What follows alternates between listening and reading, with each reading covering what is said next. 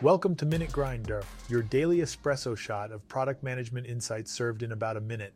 I am Joel Zamboni, founder and CEO at Wabera. We're here to transform your coffee break into a robust learning opportunity. Before we begin our episode, I invite you to check our Instagram account at Minute Grind. So grab your cup of coffee. It's time for the first minute of our daily grind. In this episode, we're diving into a crucial tool in product management, the product roadmap.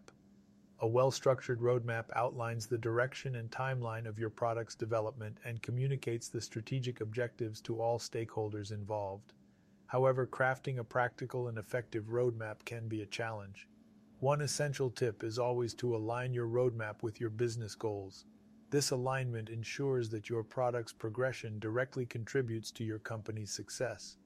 Moreover, make sure to consider your customer feedback while developing the roadmap.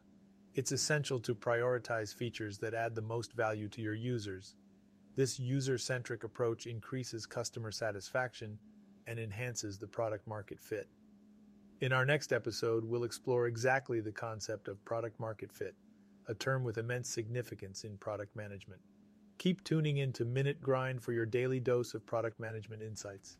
Remember, every coffee break is a chance to learn something new.